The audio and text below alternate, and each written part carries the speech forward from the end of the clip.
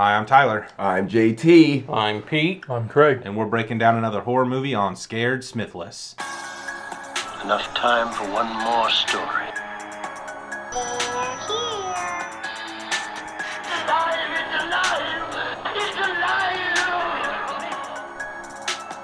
Be afraid. Be very afraid. We all go a little mad sometimes. They're coming to get you, Barbara. Have you checked the children? But an excellent day for an exorcism. Welcome back, everybody. Good to be back. Finally. Oh, what a wait. After a little bit of a hiatus. This COVID is no joke. We'll just leave it at that. We apologize for the last few weeks, but we are back and better than ever. Yeah. Well, we're back. Immune. Right. I mean, it was sort of a joke with me. It didn't do much to me. I've never been stronger, Tyler. I'm pretty excited about this one. Yeah. It's been a while since I actually watched this movie, like, all the way through. Yeah, this one never fails to entertain. Yeah. And we got a big name actor in this one. Several. Yeah. Well, mostly Bruce Willis. Well, sure. Right. The Sixth Sense, the OG in the M. Night Shyamalan catalog. Mm-hmm.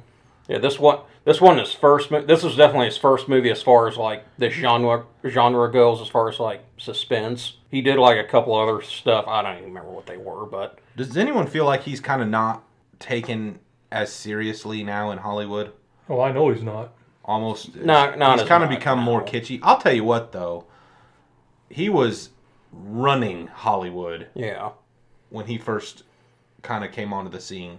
Oh yeah. Oh yeah. Called It a was, flash in the pan because he had several movies that came out that were just knowing it was an M. Night Shyamalan flick. People were like, "Oh, People were I'm definitely." he was flocking. he was almost like an Alfred Hitchcock type Okay, of director. yeah, he Like got- everyone knew who he was. Right. I I don't thought want. we I were don't talking want to. I don't want to be Bruce ridiculous, but Willis. it was kind of like that. And this is the one that started him off. Oh yeah. Okay. Yeah. This was what they called a sleeper hit.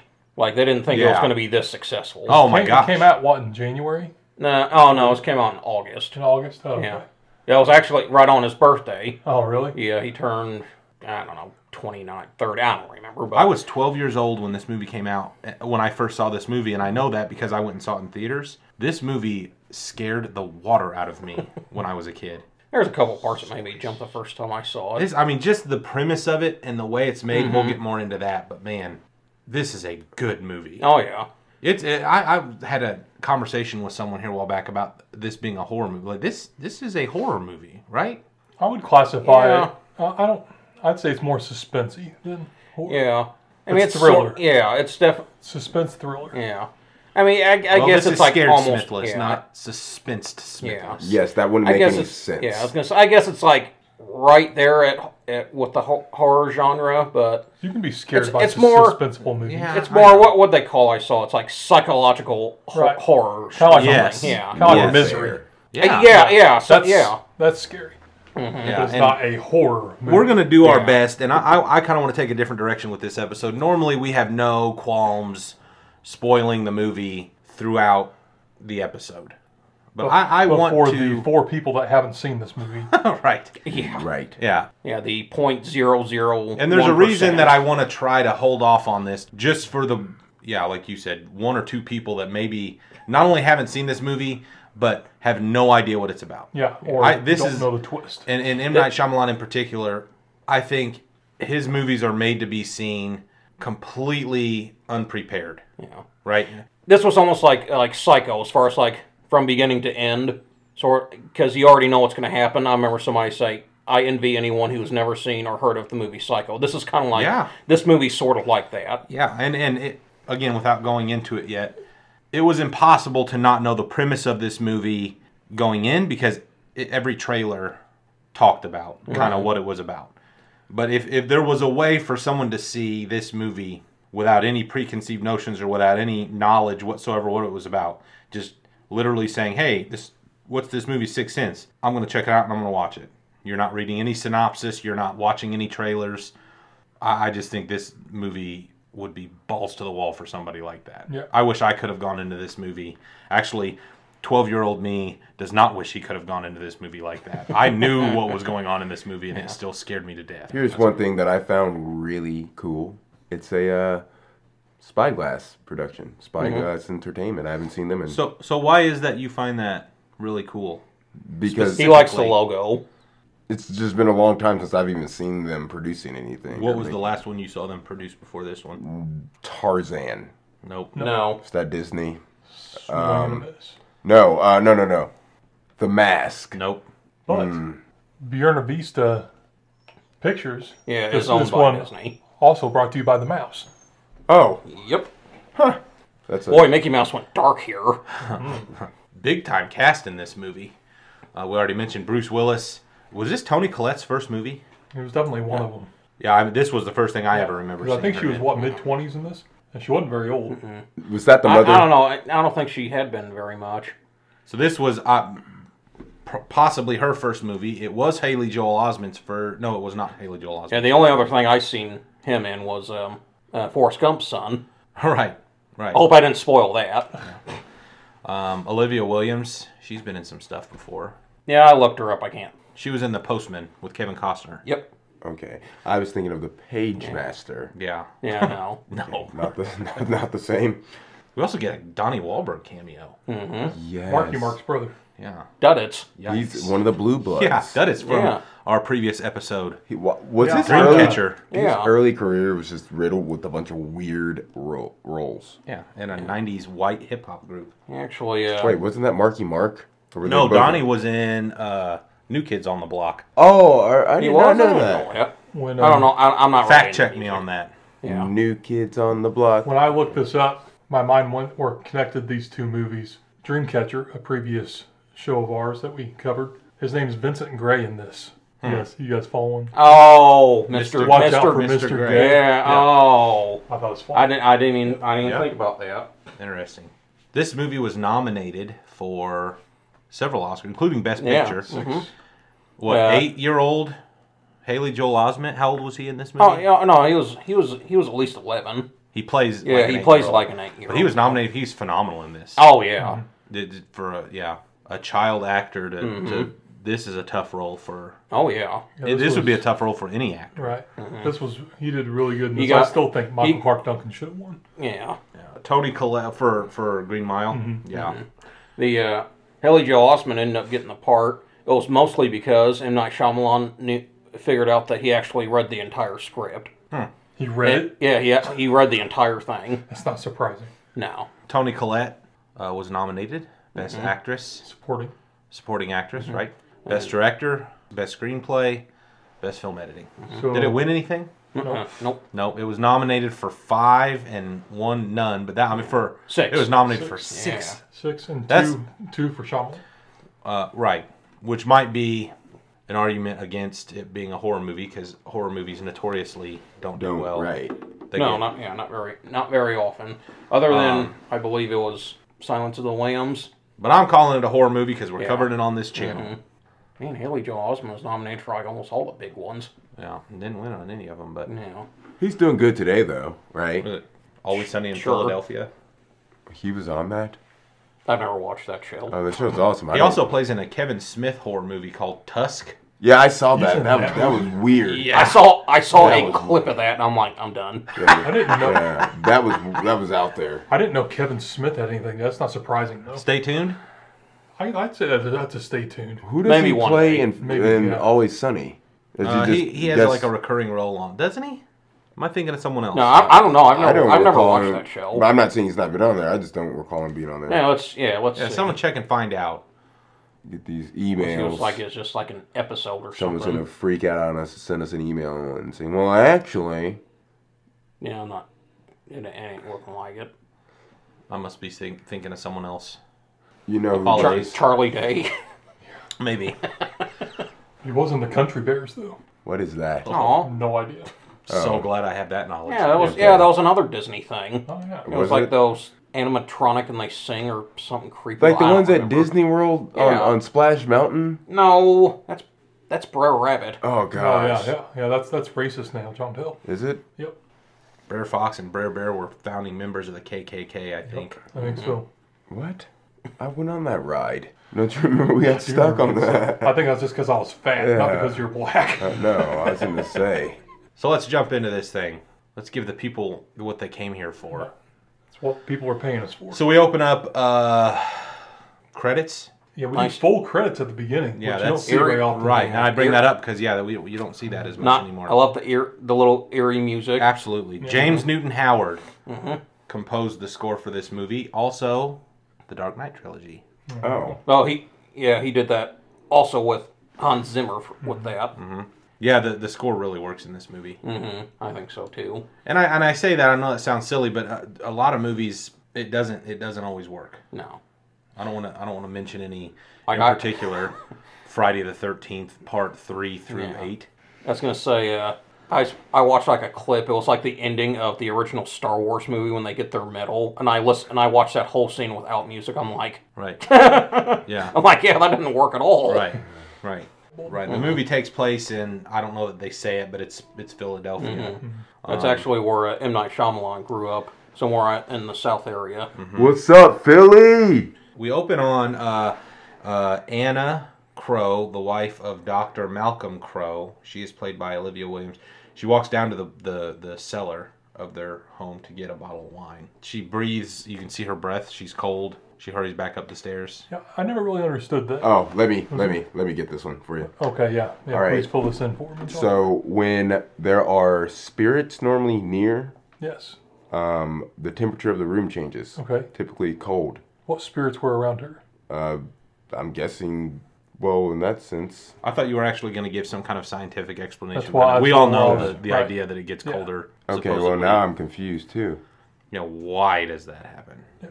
What's the science behind that? Because then there is no. The more angry they are, the colder it gets. All right, so but since there wasn't a ghost or anything like that, I didn't even think about that.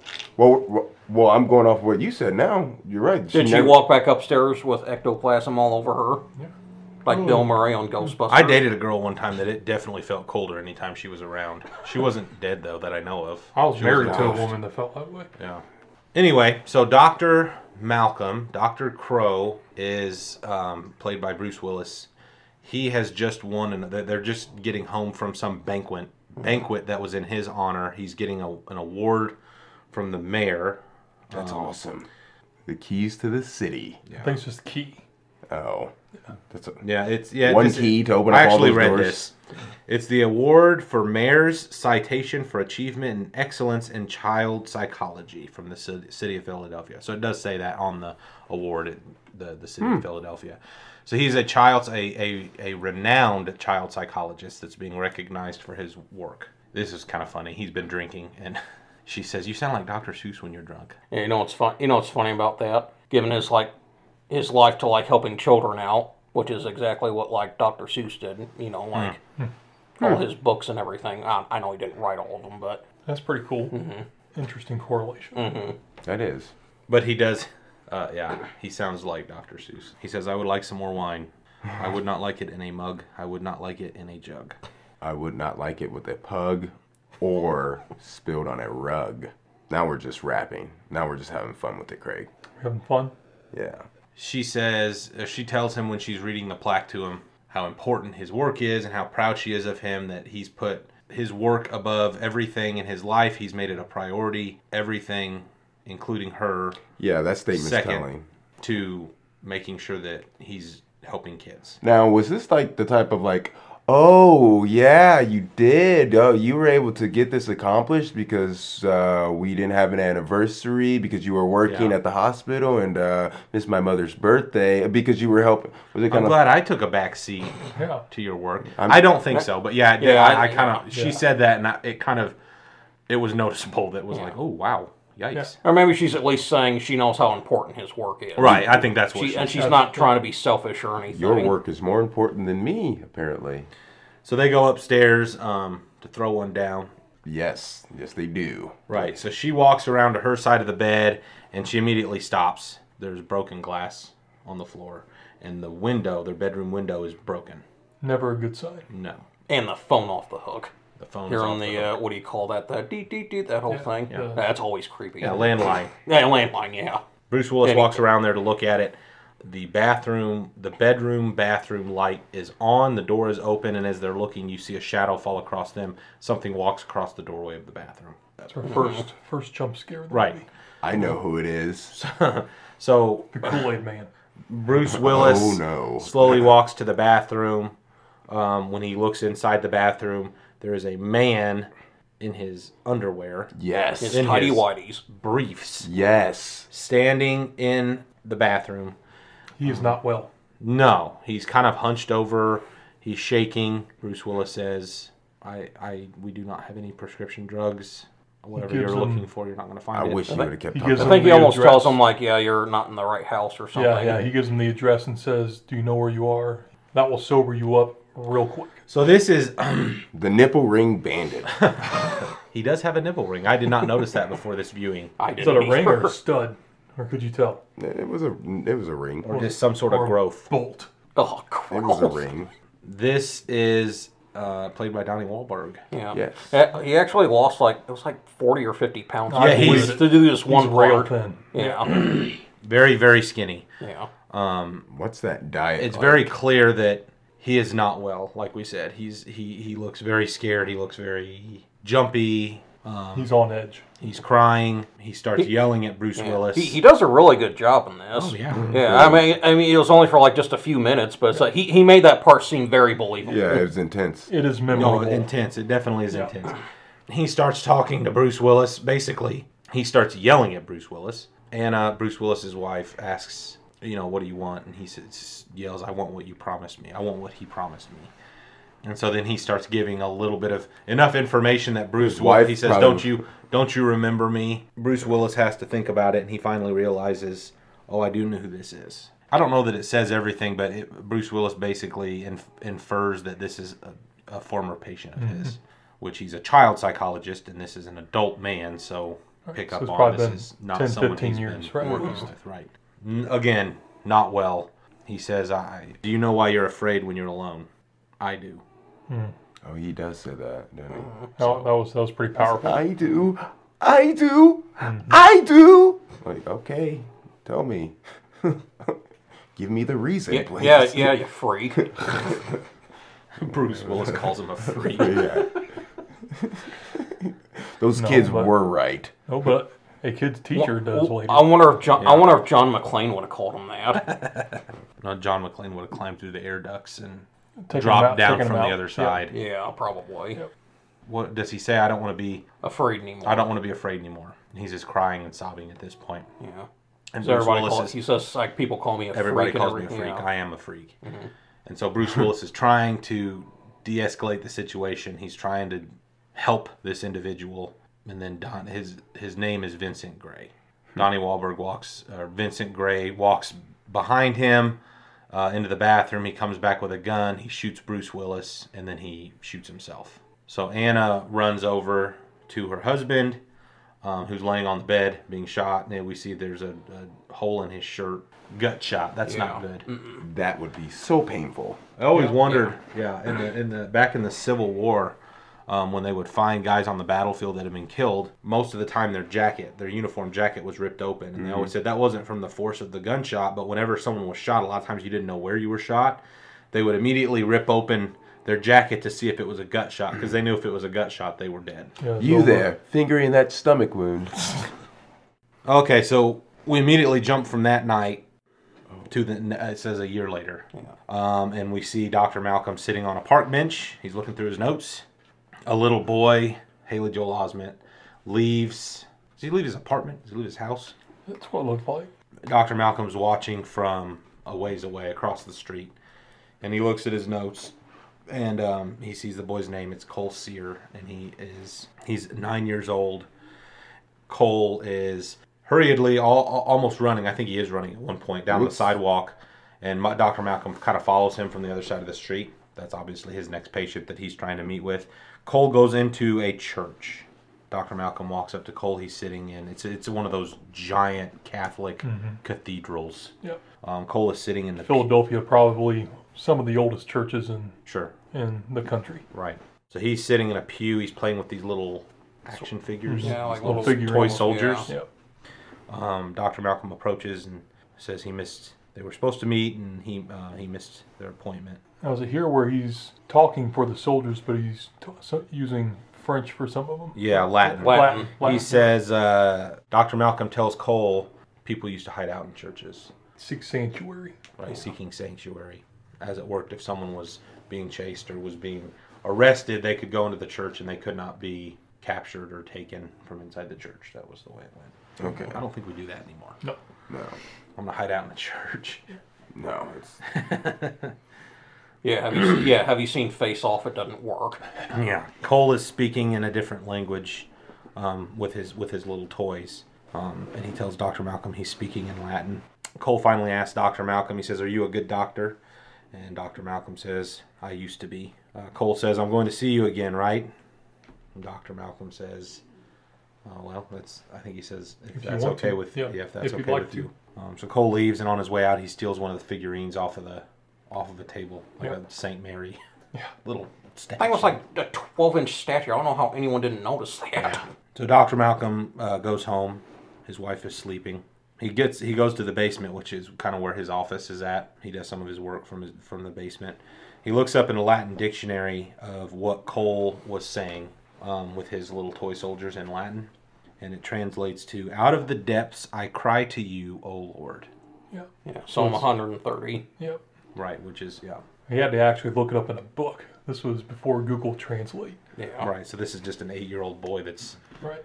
reciting Bible passages in Latin, so that would obviously raise a flag. Yeah. We then meet Cole's mom, Toni Collette. Her name is Lynn. She was good in this movie. Yeah, she did a great job. Mm-hmm. It's the next morning. She's trying to help Cole get ready for school. He's sitting in the at the table in the kitchen, eating his breakfast, eating a bowl of cereal. She leaves, and the camera follows her as she leaves to go throw his tie. He got a stain on his tie. She takes his tie to go scrub it. So she's gone, and the camera follows her down the hallway to where the washing machine is. She scrubs on it for about 5 seconds. She's gone for maybe 10 seconds. The camera, we follow her to the other room, and then she comes all the way back. So that the whole time's like 10, 12 seconds. Right. And when she comes back into the kitchen, she immediately jumps, and we do as well. Every single cabinet in the kitchen is open. Cole's still sitting at the table, his hands flat against the table, but every kitchen cabinet is open. So the cinematography in this was really good too, I thought. Yeah. So she asks Cole what he's doing and what he was looking for, and he says Pop-Tarts. Yeah. Looking for the Pop-Tarts, Right. yeah. Are you serious, Mom? Tyler, you're a parent. If you're one of your children, like you left the room, the same scenario as this, are you just going to assume that she was looking for something, or are you going to look deeper into it? No, especially considering the fact that Cole, I don't think he was big enough to open all those cabinets. No. Yeah, especially that fast. Yeah. Unless he has Spider-Man-like powers. Definitely not that fast, and some of them I don't even know if he could reach them. No. Right. So she realizes something is wrong with him, and she's trying to... She's a good mom. I mean, throughout this whole movie, she's a single mother. She's trying to figure out how to help her son, but he won't open up to her about things that are going on. And plus, he's always worried that he's thinking, or that she's thinking bad things about him. Right. Like, She says that several Are times. you thinking bad about me, Mama? Bro, stop. That's exactly what she says, too. Yes. Bro, come on. So Cole says, "Oh, Tommy's here to get me," and leaves. Tommy meets him outside. They look up at the window. Cole's mom's looking out. Tommy puts his arm around Cole, and then as soon as the mom waves him off and they walk around the corner, Tommy calls Cole a freak. Yes. Not a big fan of this kid. no. He's a con artist. Yeah, I recognize him too. He's in Jurassic Patriot. Park 3. Oh, yeah. He is in the Patriot. That's what I saw him off of. And he is in Jurassic Park 3. I didn't like him in that either. No. He's the one that tells he said, Lord knows what they'll do to the women and children. That's him. Aim small, miss small. That's right. Jesus. Gosh, man. But he calls Cole a freak. We then come back, and I'm going to explain these things as best I can without giving anything away. We come back to after school, apparently, and Cole walks into the front door. We get a lot of these like framed shots that we hold on for a really long time. Mm-hmm. So we've got a shot looking from the opposite wall of the apartment facing the door. Cole walks in, and his mother and Dr. Malcolm are sitting right across from one another in the living room. Not speaking, but just sitting across from each other, look like they're thinking deep. You get the idea that they were Talking. talking Right. to each other. Right. So Lynn gets up and walks over to Cole, greets him. Dr. Malcolm observes her very nurturing mother skills. She asks him how his day went, and then she tells him a story about how she won the lottery, and I didn't really like that. The lying to ourselves game. Yeah. Lying to make your life sound better. let's Right. pretend Why our don't you lives just- are better than they Why are. don't you just take what you got and then look at the positives that happen? A silver lining. Hey, I made it back without getting run over by a bus today. I'm not like. I won the lottery. First, I found a really nice family to take care of you. Yes. And they got And then these I'm gonna brand new I'm gonna And I'm drop using myself him to for death. you. Right. these brand new hug coats for you. How is that not more depressing when you're saying that out loud to one another? Like, oh, and then I got a Porsche Carrera 911. It was awesome, and I drove it on the free. Like, that never happened. Doesn't that make you feel even worse? Like, oh, it's not. I have that sometimes. I think about if I won the lottery, what I would do. Oh yeah, everybody And then does. the times I've gotten like deep into that thought, I snap out of it, and it's kind of depressing. Right. Yeah. Get rid of this weird kid. I had a dream that I had all the money that I had on GTA in real life, like, and I like woke up and I was like, oh, that was a dream. So Sorry that happened. I know I would have been filthy rich. But regardless, I mean, she's trying. yes, Yeah. she definitely is very nurturing and very clear that she cares about Cole. Right. Well, Probably agree to have those disagree. conversations. She too walks often. into the kitchen, and Dr. Malcolm, Cole's looking very reluctantly at Dr. Malcolm.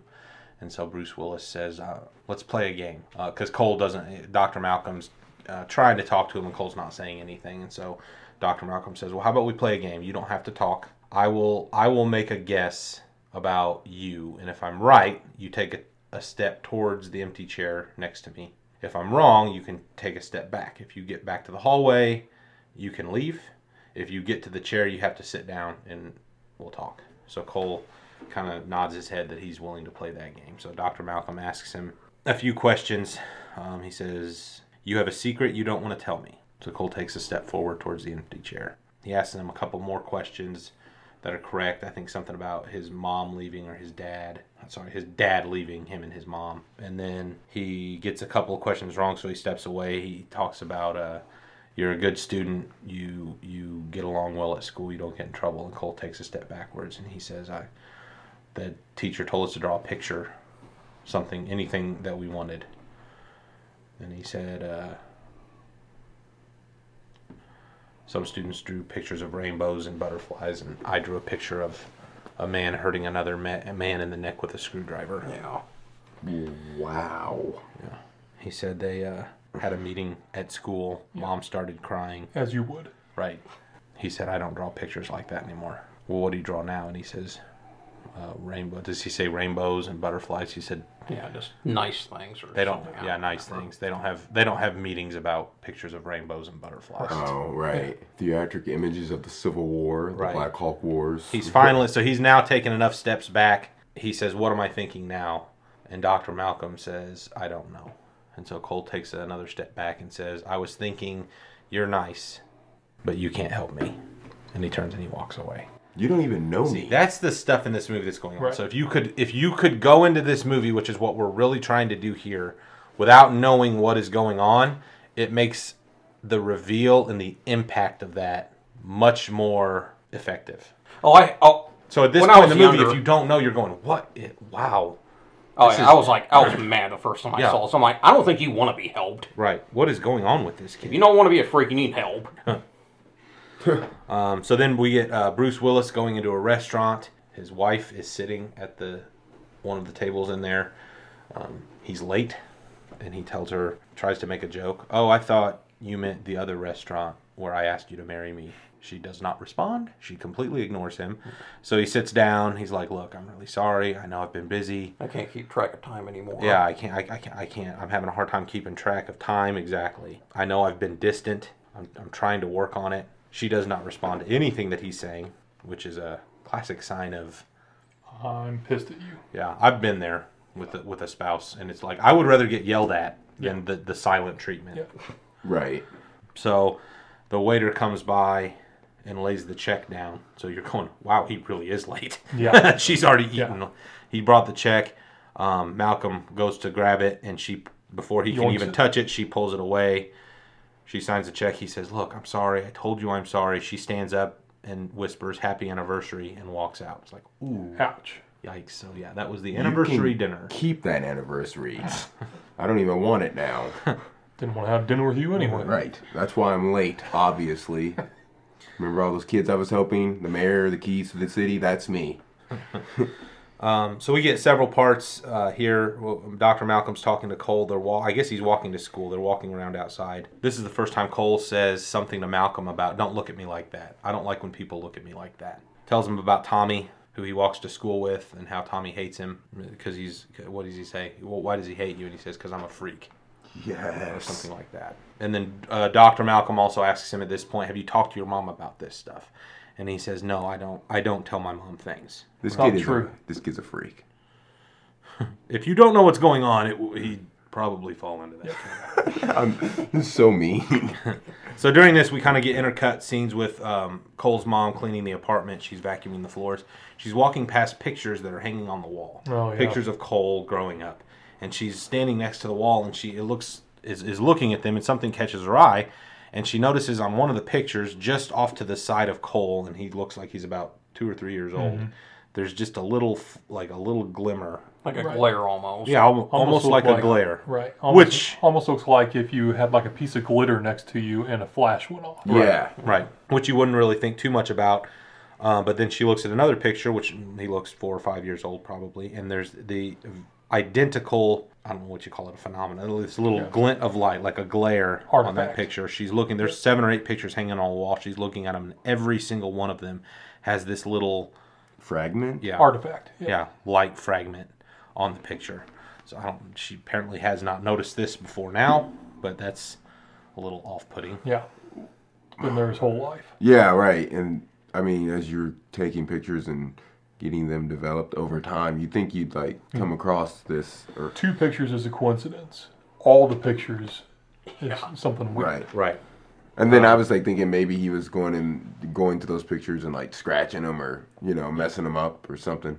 So Dr. Malcolm and Cole are talking back in Cole's apartment. This is in the evening. Malcolm asks him if he's ever heard of Zoloft. No. Zool. I had that written down.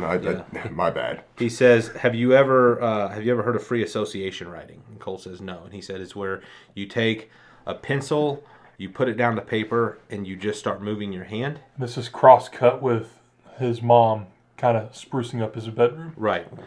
He says, "You don't think about what you're writing. You just start writing, and anything that comes out is what's on your mind and things you're thinking about." So he asks Cole if he's ever done this before, and Cole says, "Yeah, I think so." And it shows his mom looking through his bedroom, and she finds under some papers, some papers that Cole has written on, apparently like this. And it is not nice. We can call it angry writing. Yeah. It's just like where you scribble up and down a couple times for each But it's movement. things like, I'll kill her. Even like profanity and stuff. Right. Yeah. I'm gonna burn this mother down. Yeah. So she's shocked when she sees that. So this is the kind of stuff that obviously is leading her, or has led her, because she's already in that state when we meet these characters, that the kid's got issues that she's trying to help him with, but she doesn't know how to help him. And when anytime she asks him, he will never tell her what's going on or why these things are happening. So he asked Cole if he's ever done this before, and Cole says yes. And he said, "What did you write?" And he said, "Upset words." And that's when his mom finds this. Yep. Never shows her confront him. It never shows if this was actually happening presently while they're talking, or if this was like in the past, right? But it never shows the result of like her confronting him about that or asking him about that or anything. Dr. Malcolm, I think at this point is feeling like he's just not really getting anywhere with Cole, and so he's kind of takes his next tactic and he says, "Cole, I want you to think about what you want to get out of our time together. What do you want all of this to be for? What do you hope happens from us meeting?" And Cole says, "You mean like something I want?" And he says, "Yeah." And Cole says, "Instead of something I want, can it be something I don't want?" Dr. Malcolm says, "Oh, sure." And so Cole says, "I don't want to be afraid anymore." Wow, that's pretty heavy. So, Yeah. So Dr. Malcolm is. We haven't really talked about this, but throughout it, he's outside of his meetings with Cole. He's kind of, you see him writing stuff on like a patient chart, trying to like rule out different things that could possibly be going on. And during this time too, we constantly see him sort of, well, like he said, very distant from Anna, from his wife. They never seem to be together. She's always like in a different part of the house.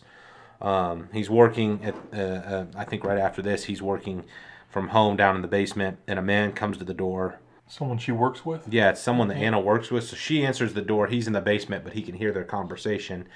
And the guy's basically asking her if he wants to go out to dinner. Yeah, I don't know. He's asking her out somewhere, and she says no. And he asks her a couple times and said, I just, thought you might want to talk. And she says, well, I really appreciate that, but no. And she never says, I'm married.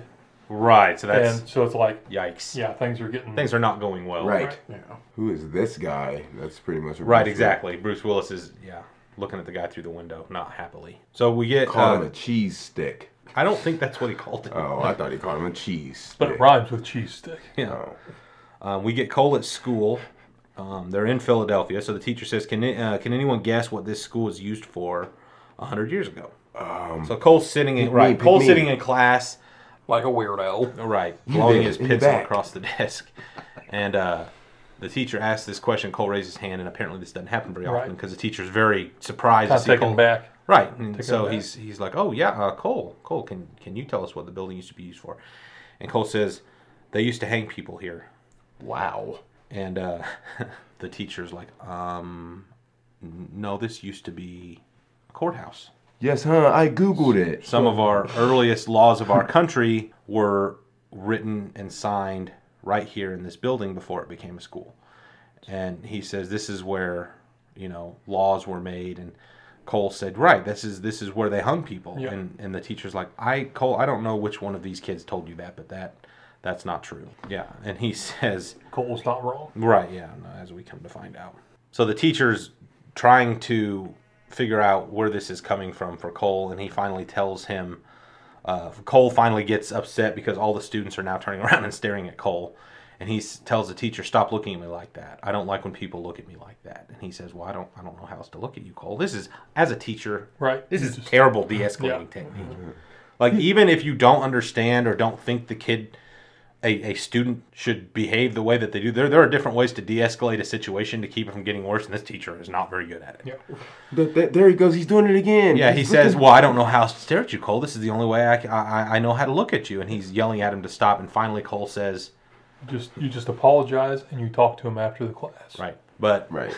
So then Cole tells the teacher, I know you're a stutterer. I know you used to stutter through high school.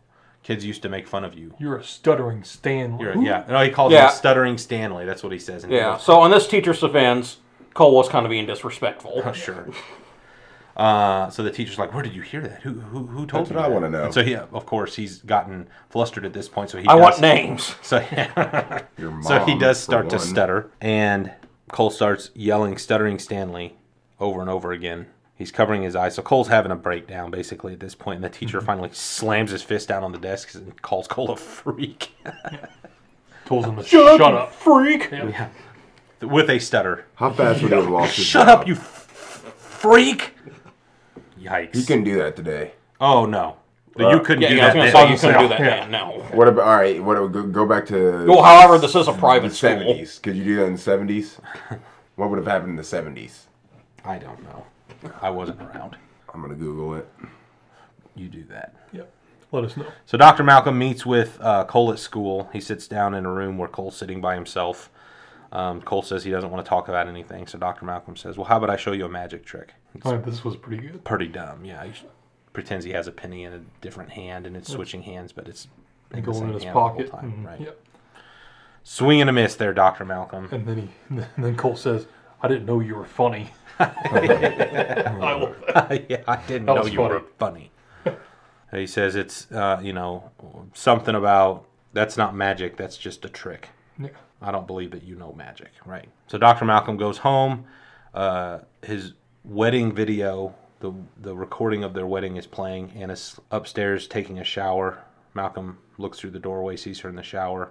He then sees behind the mirror in the medicine cabinet, there is a prescription for Anna for Zoloft. Yes. Zoloft. That's sleeping help. Sleep aid? Antidepressant. Yeah. Antidepressant. For someone that's dealing with depression. You should really drink on them. No. So that would be not a good sign if you walk home and find out your wife's got a prescription for Zoloft and you didn't know about it. And she's not sharing.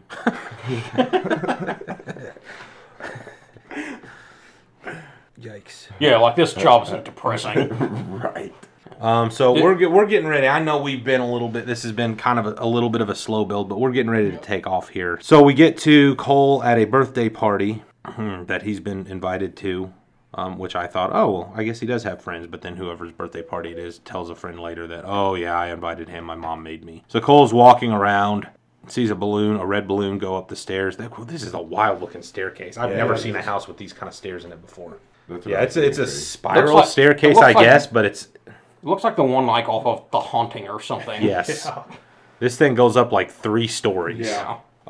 Anyway, but then at the top of the stairs, is this all that's at the top of the stairs? At the top of the stairs, there's this small door, which it looks like a dumbwaiter, but I don't think it is. No. So I don't understand. I don't understand the think there might architecture be. of this I house. don't know. There's a door that's about a third the size of a normal door at the top of these stairs. It's just barely open, ajar. You can't see anything that's inside there. But Cole follows the balloon up the stairs. He sees this door, and we, even as the audience now, are hearing a voice that Cole is obviously hearing too. And it's a whispered voice, kind of quiet, and then it gets louder. And you hear a man saying something about, please let me out of here. Please let me out. And it's coming from where this door is at, which is odd because the door's already slightly open. It's not closed. And the voice is saying, I swear I didn't steal the master's horse. Please let me out. Please don't let them. Up. Yeah.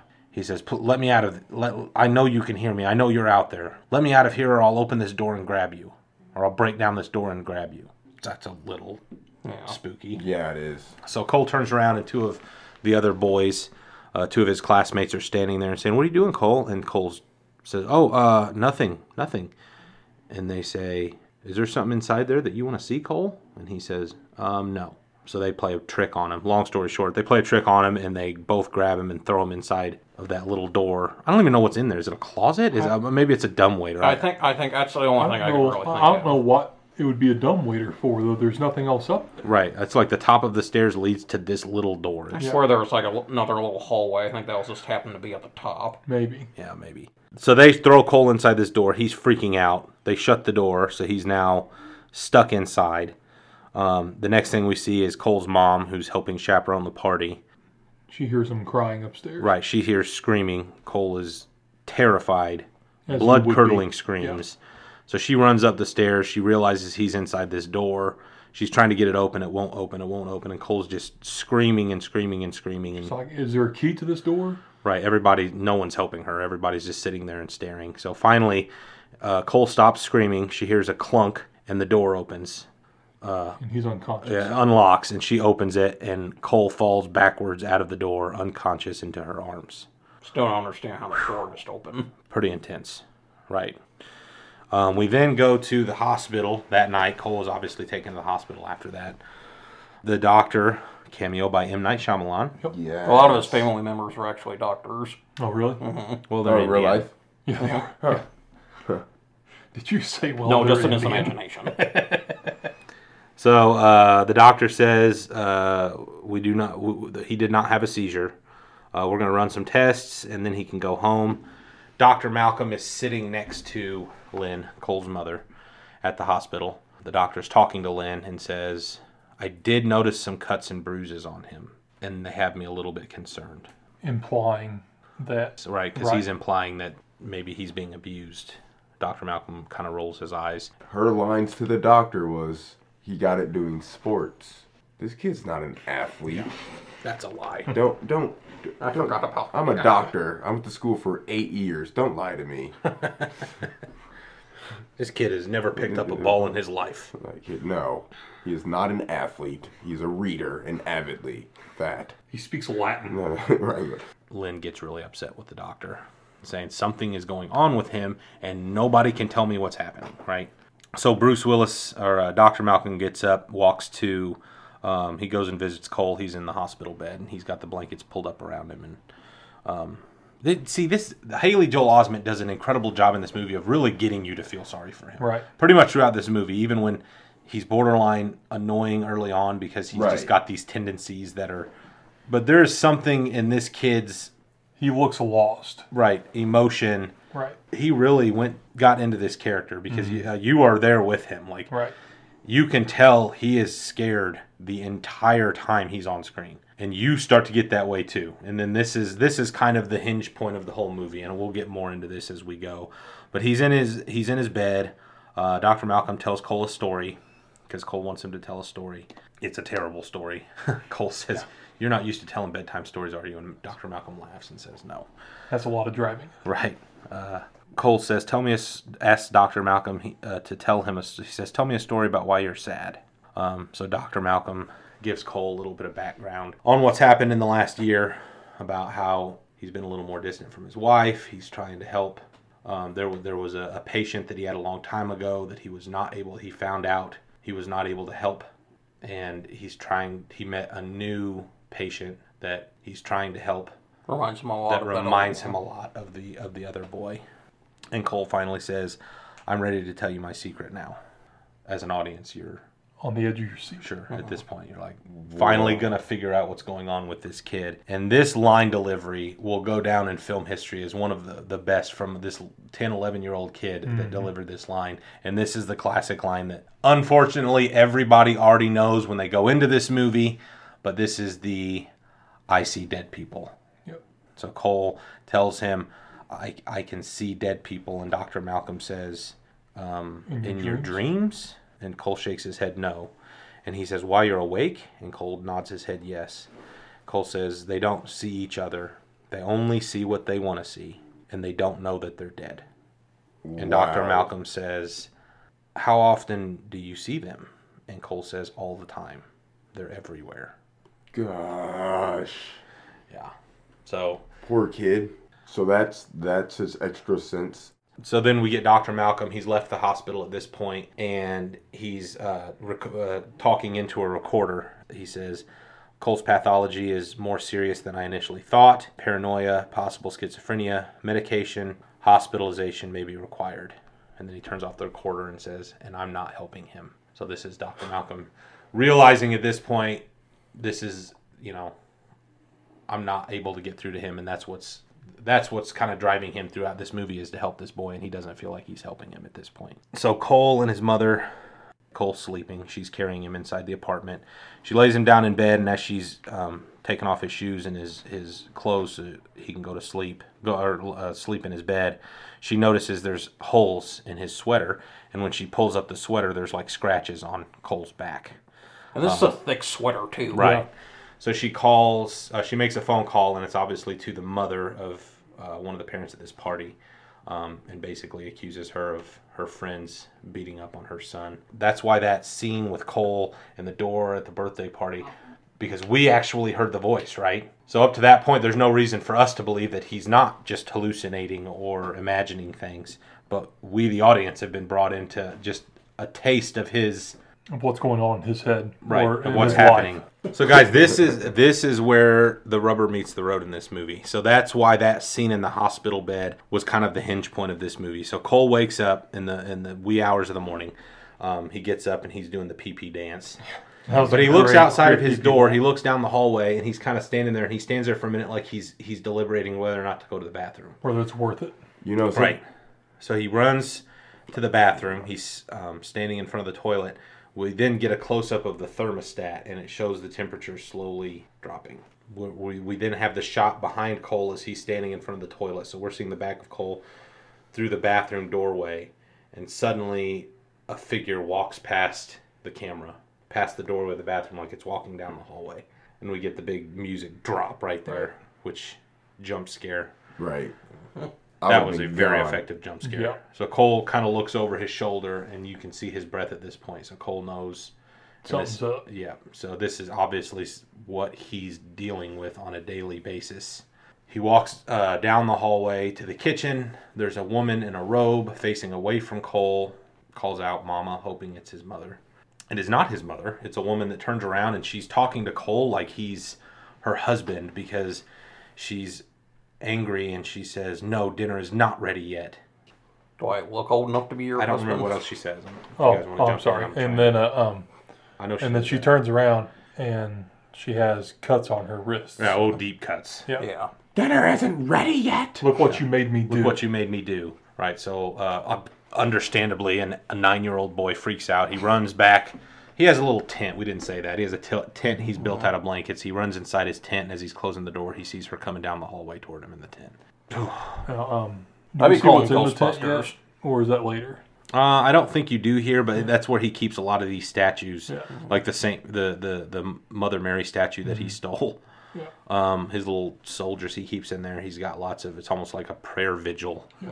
Almost like a little shrine. Man, you understand why the kid's got the issues he does, right? This is why that's the hinge point. Because you up to that point, guys, we're like 2/3 of the way through this movie before we see any of this stuff, and so the kid finally drops the bomb to Dr. Malcolm that I see dead people.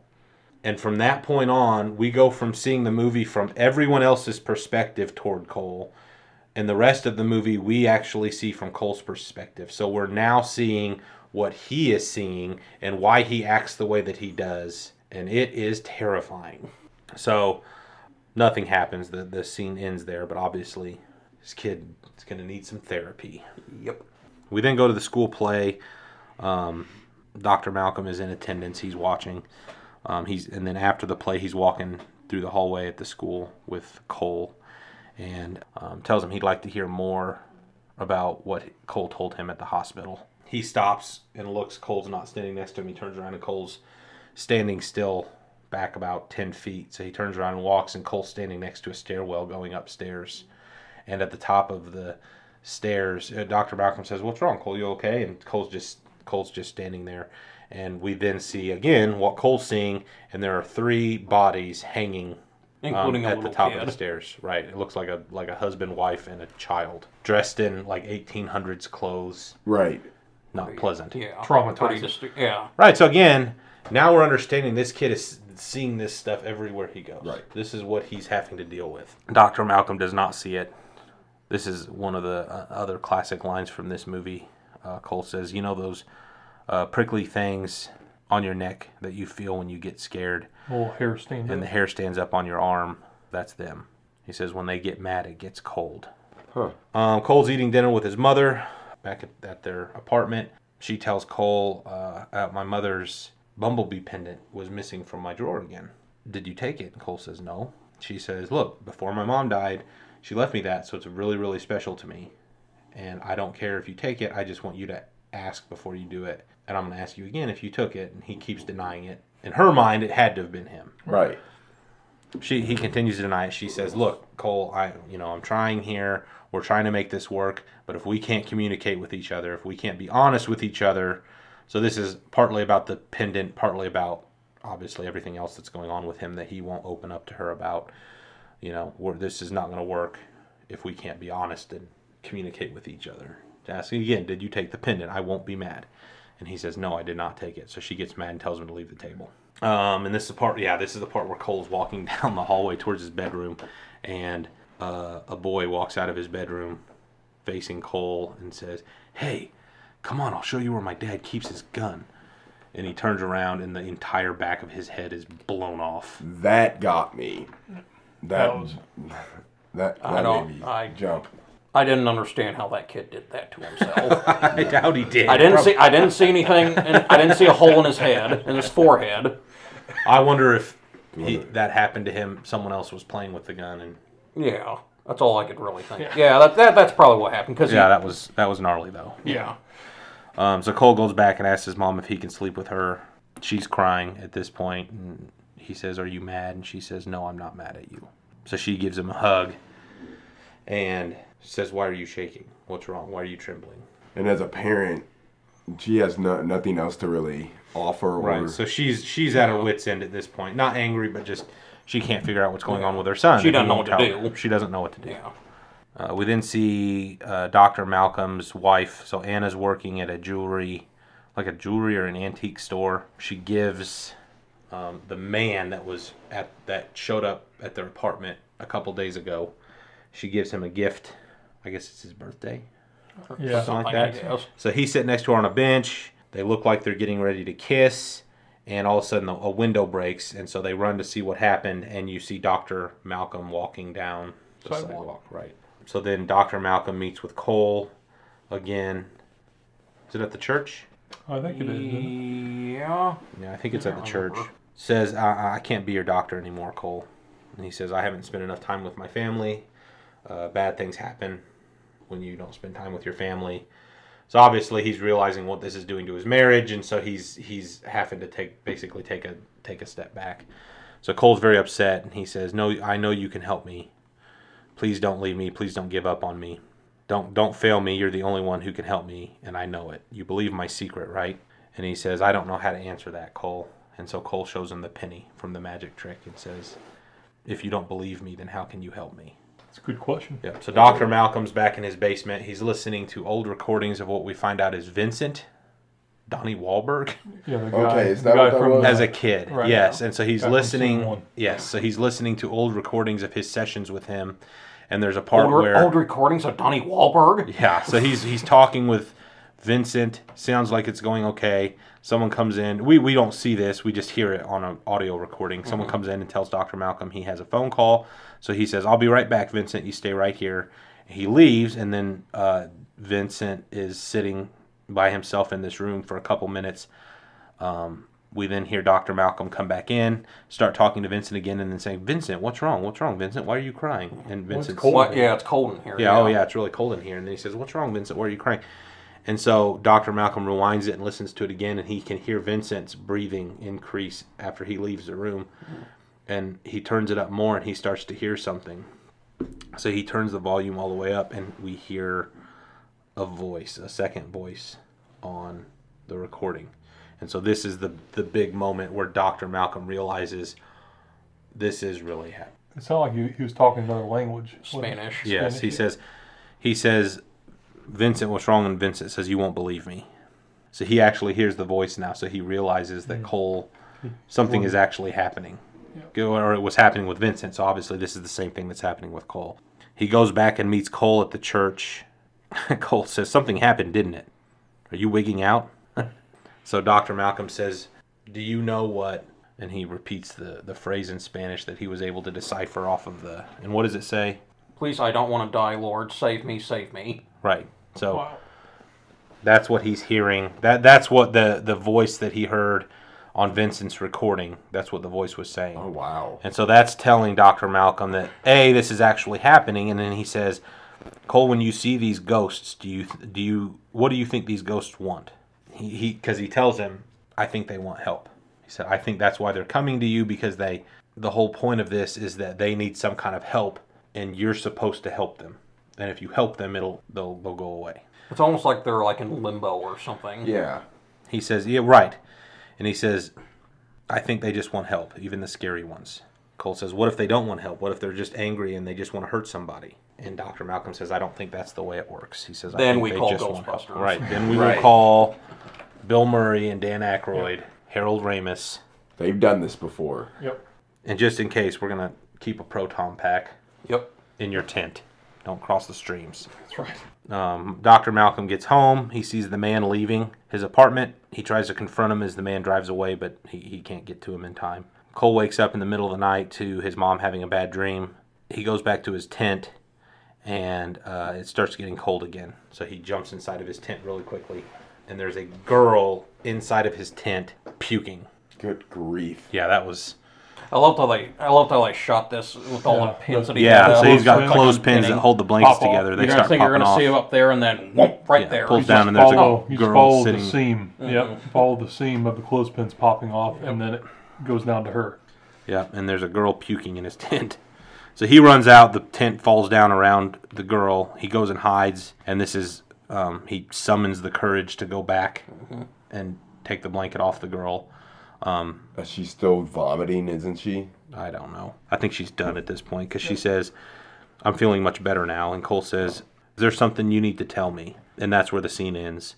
So then we get Cole and Dr. Malcolm riding the bus, and we find out here the girl does want help, and so this is where they're going. Cole tells Dr. Malcolm, she came a long way just to visit me, didn't she? They're going to like a wake, I guess, a funeral for this girl. She obviously has just died. There's a girl sitting on the swing outside, and Cole says that's her sister. That's her little sister. We hear people talking as they walk around inside the house. One of them says something about, I just heard that the little one is falling ill now too. Oh, I didn't So obviously catch this that. girl died from getting sick, and now her little sister is sick.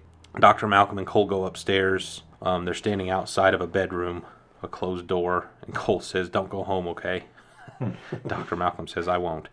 So Cole goes inside. He enters the bedroom. Oh, this is a nightmare fuel bedroom. There's puppets everywhere. Yeah. Right. That's not. I don't do puppets. No. Yeah. One's creepy enough. She has like Oh, there's 30 puppets dozens in and this dozens room. of them. And there's videotapes.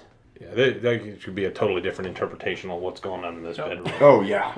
This is where the ring tape was made. So he's I can see that. he's standing next to her bed. A hand shoots out from under the bed and grabs his leg. It's like, you know what? You're already dead. Like, do you have to jump scare? Yeah, Is that necessary? I So get Cole you. freaks out, falls to the ground, and it's the girl under her bed, and she slides a box out toward Cole. She Maybe pushes that a was her box trying to toward get his attention. Hey, under here, this is where I kept Slide it. the box out. Just slide the box out. Yeah, just slide the gone. box out. So I would have ended up kicking her in the face. So Cole walks downstairs with the box and hands it to the girl's dad. He opens the box. There's a videotape inside. So he puts it right in during this wake still going on. He puts the videotape in the VCR, and it's the girl doing a puppet show. So she records herself doing these little puppet shows with these marionettes. She has the camera like back in the bookshelf. She hears someone coming, so she really quickly puts everything away. She runs over and jumps back in bed. The mother enters. So she pretends like she's asleep. Now the camera's still rolling though, because she quickly put the puppets away but didn't turn off the camera. The mother comes in and she sets down a tray on the table, which happens to be in front of the camera, but she doesn't realize it's in front of the camera. So we're staring at the girl in bed, the mother putting the tray down, and there's a bowl of soup on the tray. Facing away from the bed, facing the camera, she opens up a bottle. I don't even know what this was. Castor oil. Castor oil. What's that? Yeah. Something you're not supposed to be drinking. Yeah, Can you... So the mother dumps a large amount. this in her soup and mixes it in. Like motor oil? She then takes it over to the girl and wakes her up and tells her. She says, I'm feeling much better. Do you think I could go outside this afternoon? She said, well, we'll see. You always remember how you always get sick in the afternoon after you eat lunch. So it's like, oh wow. Munchausen's by proxy is what this is called, right? So this is an actual disease that people so Munchausen's would be you make yourself sick to get people to give you that what that attention. is? Give you attention. Yeah. Right, and then Munchausen's by proxy would be you make someone around you, someone in your family, like your child or your spouse, sick because of the attention that it brings you. Their sickness brings you attention, like from No. other people. From other people, like, Okay. oh, we're so sorry. So she was keeping her daughter sick to get attention from people to the point where her daughter died. Do you think That's the daughter- called murder. Yeah. that is. Do you think the daughter knew she was doing that, or do you think it was just a coincidence That she was filming. that she was filming it? No, she had that. No, I think it was a coincidence. I think this is how she found out that her mother had poisoned her. I think so too. Otherwise, And she then- would have been able to say something when she Right. was not dead yet. Yeah. Hey, mom's pouring poison in my soup. So wait, did her ghost self watch the tape? Right? Yeah, I don't know. I guess. Wait a minute. Like, that's not soup. So obviously, that's what this girl needed help with to get this Information out. right, and she did. So Cole helped her. He comes outside and he gives one of her little dolls to her sister, because as the people said, "Oh, I've heard that her sister's now starting to become ill." So obviously, the mother was about to do the same thing to the little sister. Gosh. That's messed Then up. what do you do when you run out of kids to kill? You have more kids. And then kill them? Sure. Who are these? So we then see Cole getting ready for a play down in the school. There's a lady that's helping him. He looks immediately. Starting with this scene, he looks 100% different. like happy or Yeah, vibrant. his entire mood looks different. So this woman is helping him. get changed. His teacher comes in to get Cole. He says, who are you talking to? Which he didn't see the woman that was sitting next to him. And Cole says, oh, nobody. And the lady walks around the corner, and the entire other half that you haven't seen of her body is badly burned. Mm-hmm. So this was another dead person who obviously Cole is helping. But he was happy. Yeah. He was talking to her. She was nice. They were just talking. The teacher tells him, yeah, there was a terrible fire here. This whole part of the school had to be rebuilt. And Cole says, yeah, I know. So Cole ends up having, he gets the big role in this play. He ends up being the stable boy who pulls the sword out of the stone. King Arthur. Excalibur. Arthur. So Dr. Malcolm is watching happily as Cole actually gets to be the hero of the story. So this kind of mirrors what's happening in the movie. Cole actually has learned to conquer his demons, if you will. Yeah. Now my question is, did he get to keep that awesome sword, prop sword? You know he didn't. The school took that back immediately as soon as that play was over. Yeah, this kid drew a picture of a man hurting another man in the knife with a screwdriver. Right. Yeah, this has to be like a month or so later. No, he did, because afterwards, I think he did. Did he? Because then after, remember, he's talking to Dr. Malcolm, and he has the sword. With it. Yeah. Oh. So Cole's finally happy. Cole tells Dr. Malcolm, I guess I won't be seeing you anymore. right. He says, I know you said you haven't been able to talk to your wife. I think I figured out a way to help you. And he says, what? And he says, talk to her while she's sleeping. Then she has to listen to you, and she won't even know it. He tells Dr. Malcolm, I don't think I'll be seeing you anymore. And Dr. Malcolm says he thinks they've said everything they needed to say. So this is kind of their parting of ways. We then get Cole and his mom in a car. They're stuck in traffic. There's a road flare in the road. Cole's talking to his mother. And he finally tells her, I'm ready to communicate with you now. He says, the reason we're stuck in traffic is because there was a car accident up ahead. And she goes, oh my gosh, are you serious? Did you see something? Did someone get hurt? And he said, yes, someone died. She goes, how do you know? What are you seeing? He's like, can you see them? And he says, yes. And she's trying to look out her window, and she says, where are they? And he says, she's standing right outside my window. So his mom looks at Cole, and you see the woman standing outside the window with blood on her face. She says, that's not funny. Right. She also, wearing right. a helmet, which didn't seem to help. Right. She doesn't believe him, but then he tells her a story about her grandmother. He says, that's why the pendant's always missing. I get to see Grandma sometimes. And she says, she told me sorry that she keeps taking the pendant. She just likes it. And the mother's trying to process what Cole's saying. Still doesn't believe him, and he says, you were in a dance recital when you were younger. You got in a fight with your mom before you went. You didn't think she went, but she did. She was standing in the back. She watched you dance that day. What'd she say? Something about at her grave. Do I make you proud? She said There was something day. after she died. There was something that you stood at her grave and asked her, and she said the answer is every day. Yeah. Do I make you proud? Right. So she realized, and that's what it was. The question was, do I make you proud? So emotional. We're crying. We're so sad. What a wonderful moment. Yeah. But this is how Lynn realizes that Cole, he really does have this ability. And this is obviously a good moment for them, because now they can start to communicate and process what's going on. Yeah, this was the scene that got Toni Collette her part when she auditioned. Mm-hmm. Okay. Yeah, she's really good in this movie. Malcolm then goes home, and Anna is sleeping on the couch. She's watching their wedding video. And he takes Cole's advice and decides to talk to her while she's asleep. And she says, as he's talking to her, she kind of from her sleep says, why did you leave me? I got shot. And all of a sudden, we're going, wait a second, what? Malcolm says, I didn't leave you. I'm right here. I'm right here. She rolls over, and something falls out of her hand and lands on the floor. And he looks, and it's his wedding ring. Rolls out from under the chair. Right. So he looks at his hand. He does not have a wedding ring on. I thought it was the One Ring for a second. Yes. This is the big twist here, right? So what we find out, Dr. Malcolm is dead. He's been dead the whole movie. Right. What? Right. So it then plays back through Cole's conversation with Dr. Malcolm about seeing dead people. They don't know what they're dead. They only see what they want to see. So then we start getting flashes throughout the movie of Dr. Malcolm since the beginning of the movie. So what happened was back on the night where he got shot. That killed him. he died from that wound. But we don't know that because we immediately jump to it says the next year, and he's sitting on the park bench, right? Well, he was a ghost at that point.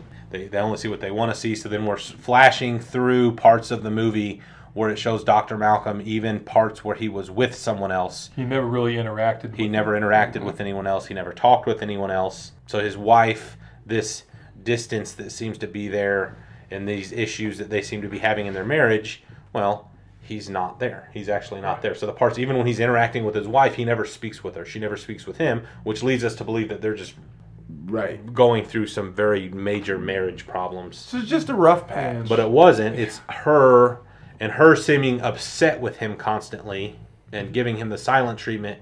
She's actually just grieving. She's grieving over the fact that he died. Oh, I didn't. That makes sense. So now that we've gotten to this part, I'll tell you what I think of every time I think of this movie. I think of sitting down to watch this movie with my sisters for the first time. They'd never seen it. And John Tell walking into the room and saying, "Oh, this is the movie where he's dead the whole time." Yes! Are you kidding me, John Tell? Classic me. Guys, so this is and this is why this movie is so impactful, and this is kind of what we talked about at the beginning. So he comes back and he tells his wife, now that he realizes what's going on, he wants her to know that he loves her and that he was able to help the boy. And back from the beginning of the movie, he wants her to know that she was never second, even to his work. So, that's so cute. Oh, Grandma. You say that. And that's the end of the movie. So roll credits. What does pop up and says an M. Night Shyamalan joint. Yes. Oh wait, film. Right. Yeah, that's Spike Lee, isn't it? I have a question. Someone mentioned something about the color red earlier. Did I miss? So there's some kind of Easter eggs and things that we can get into now that we know what's happened in the story. Peter's got more on this, but the color red plays a very prominent role in this film. There are several times where we see it's kind of hinting the color red, and that means that's what M. Night Shyamalan wanted to do. Is just that way it's the whole crossover between like the spiritual world and all that stuff. Okay. And obviously, red's a very so what I'm thinking of. It's primary. Yeah, it's it's just the first thing you always notice, like in a room. Red's a very visible color. Red and yellow. Like even when sticks out. Yeah, sticks out. That's what I'm trying to spit out. Anyway, like even when Cole tells Malcolm, that he sees dead people, the sheet he's actually holding, it's not red, but it's like pinkish. Right. When they first saw that, because they had like that close up of like a Bruce Willis right there, they actually thought that it was going to ruin that part for a moment because he's obviously dead. Right, but no one else. But like during like early viewings of it, nobody noticed it until obviously the very end. Oh right. Mm-hmm. So there is a part too that I didn't mention because there's a little bit of confusion, I guess, on what this actually is. But there's a part as the movie goes on where Bruce Willis keeps walking up to a door. It has a bright red doorknob on it, which is the color red coming into play. And he can't get it open. Regardless, we can't figure out exactly what this door goes to, if it goes to the basement or if it's just a closet. It's a basement. It isn't on here. So, So this door, he can't get it open. The door doesn't open for him, and 2 or 3 times it shows in the movie he goes to open this door, just jiggles the handle and it won't come open. And then that's where it comes into play when he's realizing what's happening at the end, that he's actually dead. The camera pans out. Mm-hmm. Right. Cole says they only see what they want to see. So the camera shows the door again, and there is a large table piled high with books in front of this door. So obviously that's why he couldn't get it open, but he couldn't see that because they only see what they want to see. Mm-hmm. Even the part where he goes up and Anna's in the shower and he sees in the medicine cabinet that she's on Zoloft. They're big, bright red pills. Mm-hmm. So these are all little hints of what's going on. And you don't know it at the time, but certainly on subsequent watches, you start to pick up even on those things. Cole's school uniform, and I noticed this, I looked at it really closely, it's maroon. Mm-hmm. So red. And then Peter pointed out while we were watching it that the tape recorder he's listening to, when he turned the volume up, it goes from white to red. As it gets up to max volume, where he can hear, where he can actually hear the voice. Yeah. And Malcolm's wife, Anna, she's wearing a red dress during their anniversary. Mm-hmm. So even that part too, where it looks like she's giving him the silent treatment at the restaurant, and then whispers "Happy Anniversary" as she leaves. It very much looks like she's mad at him. He didn't show up on time, And so she's ignoring him, and she's already eaten, and now he reaches for the check. She took it before he could get it, and it just looks like she's very much like passive-aggressively angry with him. But you go back, if he wasn't there, she is celebrating their anniversary. This would be, this would have been their anniversary, but he had died. She's at the restaurant alone. She doesn't know, so she picks up, she says happy anniversary. She was talking to him, but she wasn't angry. She's sad and grieving, and she's still celebrating their anniversary, even though he's no longer there. They said if you actually listen to it, when he's trying to reach for it, you can hear like this little whoosh sort of a sound. I thought she was trying to show how independent she was by paying for the tab. Little Miss Independent? That's, like the balloon going up the spiral staircase. That was a red balloon. Oh, right. Yep. The box that the dead girl gives Cole's red. Yeah. Yeah, lots of red. Yeah. His tent is red. Oh, that's right. There's a red light. It's like a red light bulb that lights it. The tent is, but then there's a red light inside of it. I didn't even think of that. Here's something else interesting. I'll tell you here in a minute. Colorblind. It says like Cole's last name is Sear, as in he's a seer. He sees stuff. And then Malcolm's last name is Crow, or the bird crow, which has to do often associated with death. Racism? Oh. Not Jim Crow. Oh. Yeah. So I knew about Crow, but I didn't think about the seer thing. I thought that was with seers and crows all week on Assassin's Creed Valhalla. There's a shameless. Sorry. This episode brought to you by. I'm trying to get our gamer listeners. Yeah. And maybe some Ubisoft endorsement money. So this movie, I'll give this movie an A. This is one of my favorite horror movies because of it's suspenseful the whole time through. What I love about this movie is how it's made, and that's why I hate the fact that there was no way to go into this movie. Every trailer you ever saw for this movie from the time it started being advertised is you get the line, "I see dead people," right? So you know that that's what we're kind of leading toward, and it still makes it a very good movie, and even that certainly doesn't give away the twist at the end, which is where Bruce Willis has been dead the whole time. But man, if there was an opportunity to go into this movie completely blind, no knowledge whatsoever of what this movie is about, even that part where I love how the movie goes, like 2/3 of the movie is just what is wrong with this kid, and then he finally tells Bruce Willis's character, he finally makes the reveal to him, and from that point the movie hinges and shifts into Cole's perspective, and that's when we finally go from thinking he's this kind of weird kid to very justified why he acts the way that he does, because he's going through all of this stuff, and he's going through it alone because he doesn't want to tell anybody.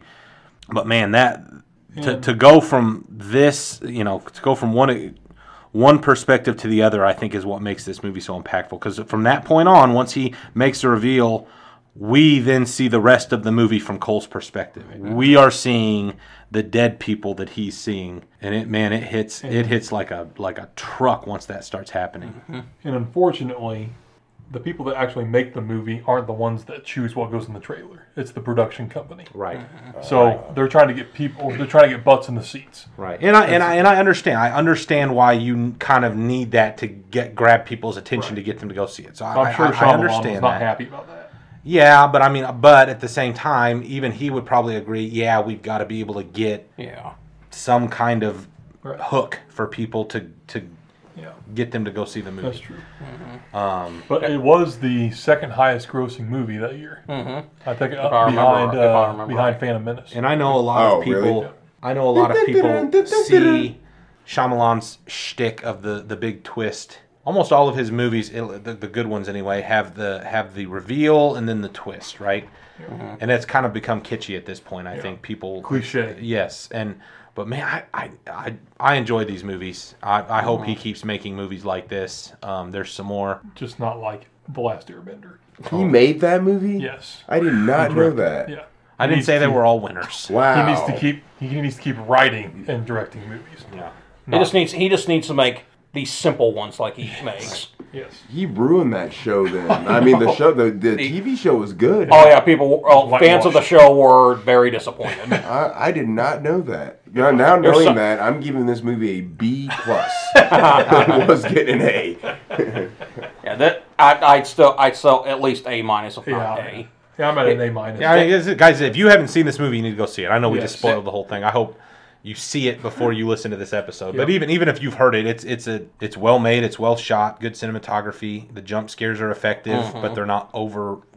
It's not too much. There's not too many of them. So next week we're jumping into another M. Night Shyamalan movie, Signs. That might be my favorite. Yep. M. Night Shyamalan flick. It's a good one. Mel Gibson. It's a great one. I'm still trying to figure out why he directed The Last Airbender or had a hand in that. But Signs is probably it's probably my favorite of his best 4. See, and another thing I like about his movies is they're suspenseful, but I don't qualify them as horror. And that means that they're kind of scary, but they're still in the area where my wife will watch them with me. So. If Sarah will watch them, it's probably not a horror movie. Yeah. Right. Good point. Yep. And then we're closing out the year with a bang. We are ringing in 2021 with The Shining. So stay tuned. The last couple... It may be a 2-parter. We'll have to see. Yeah, a lot to break down with that monstrosity. Yeah. We missed you guys. But join us next week. Leave us a comment. Make sure you subscribe. Like us on Facebook. Twitter. Yep. We're on Stitcher now. You can pretty much find us anywhere that you listen to your podcast. Stay tuned. Stay classy. Thanks for dropping by. See ya.